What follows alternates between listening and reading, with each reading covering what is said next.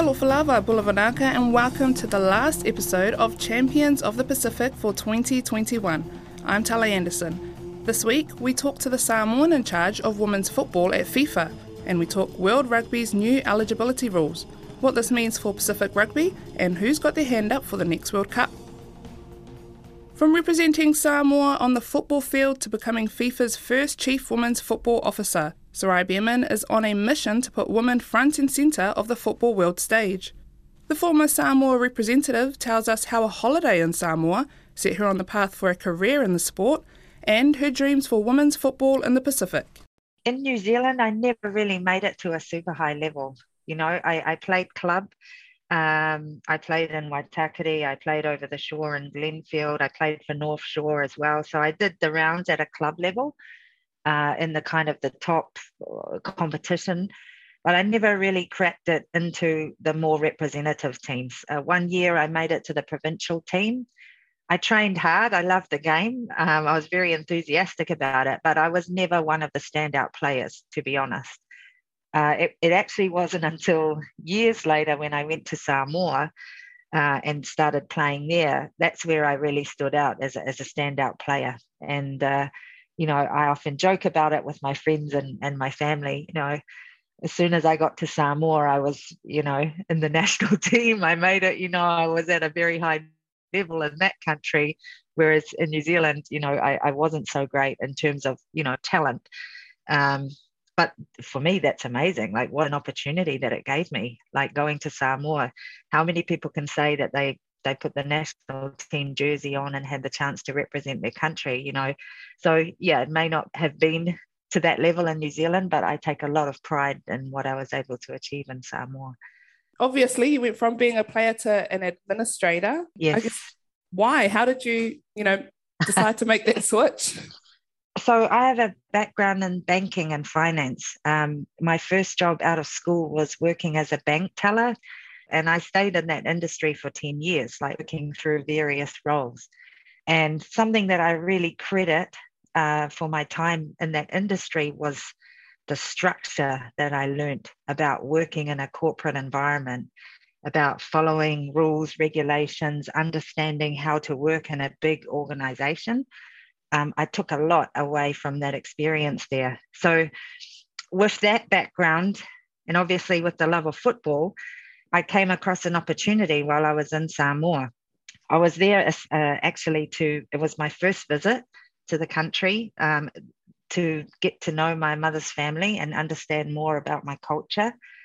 And while I was there was a job advertised in the Samoan Observer for the finance manager of the Federation.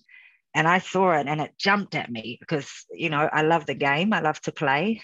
Finance is my work. It's what I do every day. I just thought that's a perfect marriage of my, you know, my home work life and my passion for the game. So I ended up throwing my hat in the ring. And yeah, that short holiday ended up being a 6-year stay. I got my Samoan citizenship. You know, I got obviously to know much, much more about what it is to be Samoan. And it started off my career in football. That's quite a massive change, you know, you're just there for a holiday and then all of a sudden you're staying there for 6 years. What was that like? Was that tough? It was a shock at first, I have to say, especially for my family.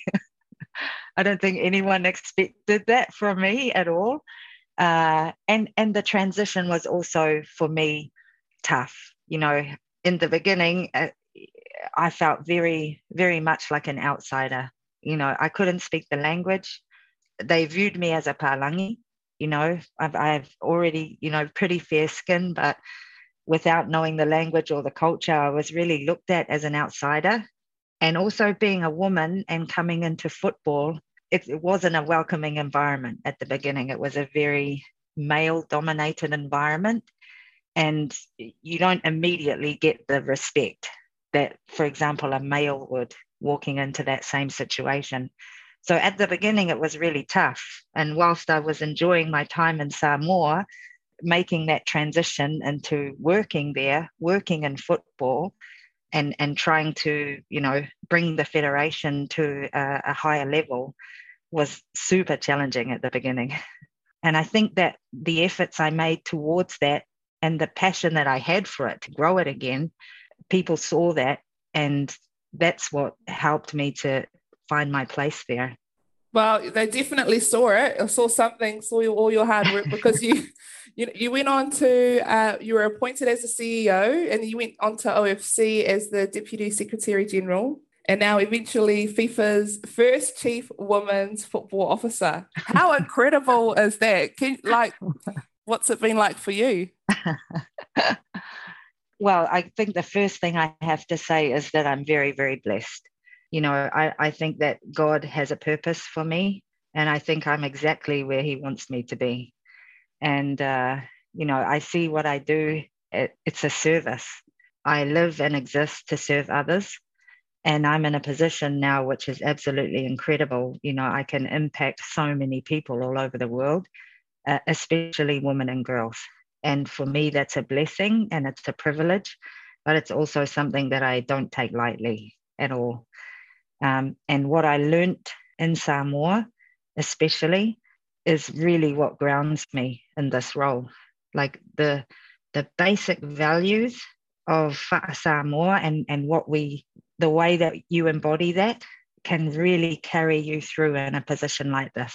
And it's something that I think, especially when I talk to people from back home in Samoa and New Zealand, for anywhere in the Pacific, I think we take it for granted. We don't actually see how valuable our culture and traditions are, and how the values that are instilled in us growing up in that environment, how we can actually transfer those into a corporate setting or a business setting, and how it can work for us. So yeah, I'm really, really privileged. It's I can't believe starting off in a small island in the Pacific like Samoa to now being where I am. I still pinch myself, but my family and friends do a very good job of keeping me grounded, for sure. I know you're obviously also a strong advocate for girls and women playing football, and especially the number of women in leadership roles. To you, what does the future of women's football look like? It's bright. It's really bright, especially in the Pacific and in the OFC region. We've got the Women's World Cup in 2023, co-hosted across New Zealand and Australia. That is the single biggest female sporting event in the world. We had in France in 2019 more than 1.1 billion people all around the world tuning in to watch that. There were more than 1 million fans filling the stadiums. I don't think people quite grasp how massive that event is. But what excites me the most is not the event itself, it's the impact that it's going to have in the Pacific. It's going to be huge. And we have to work very, very closely with both New Zealand football, the New Zealand government, and the Pacific region to leverage it, because that's the key. It's one thing to hold the event, but knowing the impact that it has, you have to really leverage that. And for me, that is going to be the catalyst to boost women's football in our region to the next level. It's bright. I think there are going to be many more women like me in decision-making positions. I think it's going to become the sport of choice for young girls and women who are wanting to enter into sports. And I also think that we're going to see it become more competitive. Pacific has never been seen as a region that's strong on a competitive level, but there's nothing like a World Cup dangled in front of you to give you that carrot to really accelerate, So, no, I'm very, very positive and optimistic about women's football. Pacific nations are gearing up for a boost after World Rugby decided that players will be allowed to switch national teams from next year. Prior to the new change, once a player had represented a country at international level, they couldn't turn out for another unless they utilised an unintended sevens loophole. A player must either be born in the country they want to change to or have a parent or grandparent born in that nation. Head coach of the Manu Samoa, Seilala Mapusua, admits he was surprised the vote went through. A little bit of disbelief, followed by relief, I think is the best way to describe it. And then just a real sense of satisfaction, I suppose, especially working on this amendment and and seeing all the hard work that's gone on in the background to get it to where it is now. I'm really proud of the people that have put in the work and got this over the line. I Galetahi coach Tautai Kefu says the new rules instantly transforms the Tongan squad. It really it transforms our team.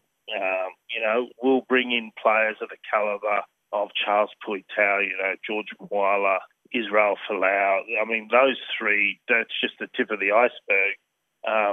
Those three playing for you, it just transforms our team. It makes our team straight away really competitive. And then, build around that some really good planning and some really good time together. Looking forward to the next 2 years, and especially the World Cup. The new rule has opened the floodgates for Pacific nations, particularly Samoa, Tonga and Fiji, with an influx of talented players already available. So who do our coaches have their eyes set on? Seilala Mapusua says Lima Sopoanga and Josh Ioane are some obvious options. You've got world-class players like Lima Sopoanga, Josh Ioane, who will become eligible next year, and also players that are playing really well in their respective competitions overseas, like Ben Lamb, Stephen Lotua, to name a few. I think the prospect of them pulling on a blue jersey is pretty exciting. Tautai Kefu says former Australian centre Israel Folau had shown interest to wear the red jersey, and now he can. Earlier in the year, I had a couple of conversations with Israel Folau, and he was really keen to play for the Kalitahi, but obviously he needed this rule change to go our way and to be really positive, to get a positive result at it, and it has. So, he's one player straight away that is really keen to play. But what does this mean for homegrown players? Do they benefit from the ruling?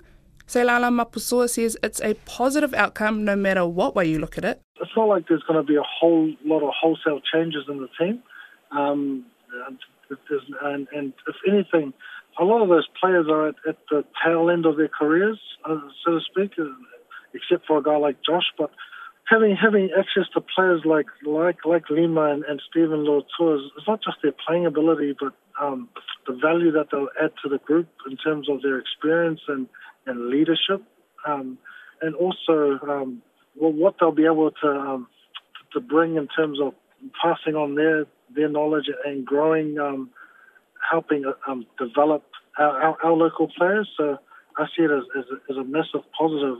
Former All Black Lima Sopoanga missed an opportunity to switch his international allegiance to Samoa in their Olympic qualifying event earlier this year, before joining the Cook Islands coaching staff for their World Cup qualifier against Tonga in July. The 30-year-old, who has grandparents born in both Samoa and the Cook Islands, said he would relish at the chance to don the Manu Samoa jersey. It's a real moment to sort of be in, to get to choose which way I could potentially go. So it's not an easy one for me, but I know for sure that I will be putting my hand up for one of the island nations, 100%.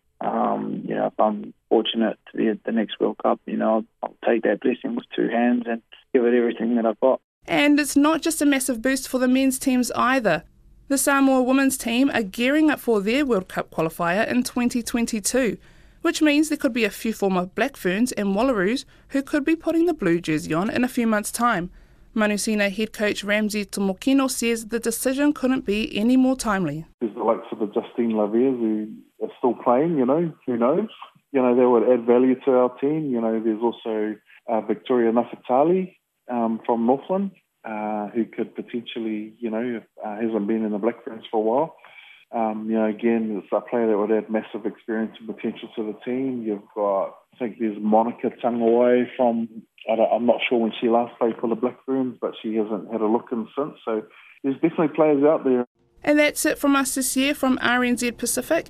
If you want to hear more from Champions of the Pacific, you can find us online at rnz.co.nz and click on the Pacific tab.